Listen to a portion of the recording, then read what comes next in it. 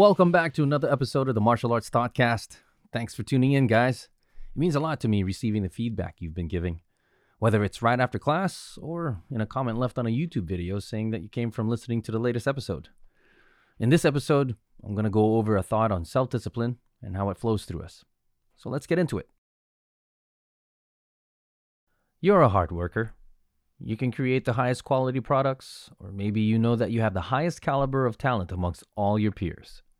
But somehow, you're not able to get yourself going in the direction of your dreams and perform at the excellence that you claim to have. I believe you. I believe everyone has their talent. Some deny it profusely, and some undeniably accept it. The thing is, it's hard to tap into it. You don't know where to start. You don't know where to look. You don't know what to ask. And all you know is that you just need a challenge to conquer. Now, creating a challenge for yourself, that's a tough thing to do. Isn't it much easier if there was just one that you can opt into? One already made, just waiting for you to accept? Well, in order to find that challenge worthy of your expertise, let's gain some context first. You know that feeling that comes when you have a lot on your plate, which you've already accepted as your responsibility, but you find yourself thinking about the best ways to go about it more than actually doing it? I know this activity. It's trying to play out all the possible outcomes to see if your solution is foolproof, right? The perfect plan. I'll tell you what, the first casualty of war is the plan. You see, there are dynamics and variables that you just can't control. For me, I define it as acceptable risk. It doesn't mean I don't care or want the undesirable outcome. It just means I'll act, and if something goes wrong, it's okay. Why? Because acting on decisions is a way forward. Despite what others might think, blunders are a part of going forward.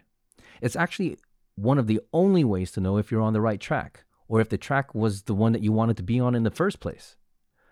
Once that's realized, then acting on further decisions becomes simpler, easier. You'll either continue or change course. So what do we do with this understanding of taking risks, other than acting on the decision?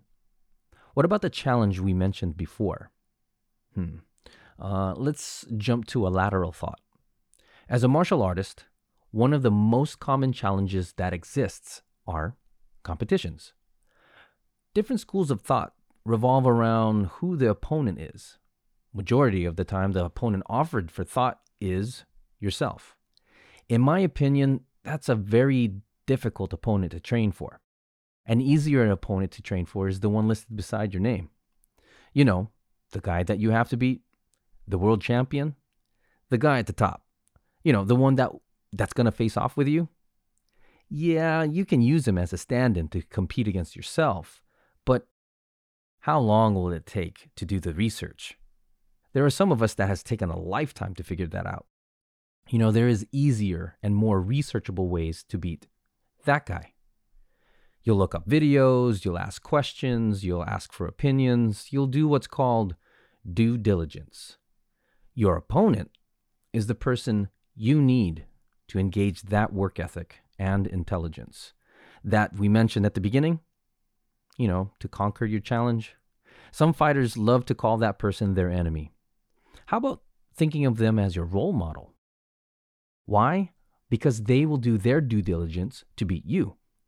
It's how they became the world champion in the first place. You need to do the same.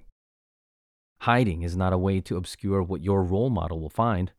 They will find ways to know. They will. That's what champions do. You'll need to train in the same way, in the open. In the end, you'll be thankful that this champion existed. They gave you the means to surpass limits that you didn't even know that was possible for you. In a recent UFC fight, Uriah Hall defeated Anderson Silva, who is a legend in the mixed martial arts. At the end of the fight, Uriah fell to his knees in an emotional display to express his gratitude and respect to Anderson. Uriah climbed all the way up to the top, competed against the best, came out victorious, was genuinely thankful for the opportunity, and still showed admiration, and respect. That's something right there. You know, you can use this due diligence and champion mindset to compete in other areas of life, like competing for your dream job or spot on a sports team, getting the highest GPA of your class, or the ultimate prize of some game show. Whatever it is, the competition itself can help you engage that self-discipline you inherently have.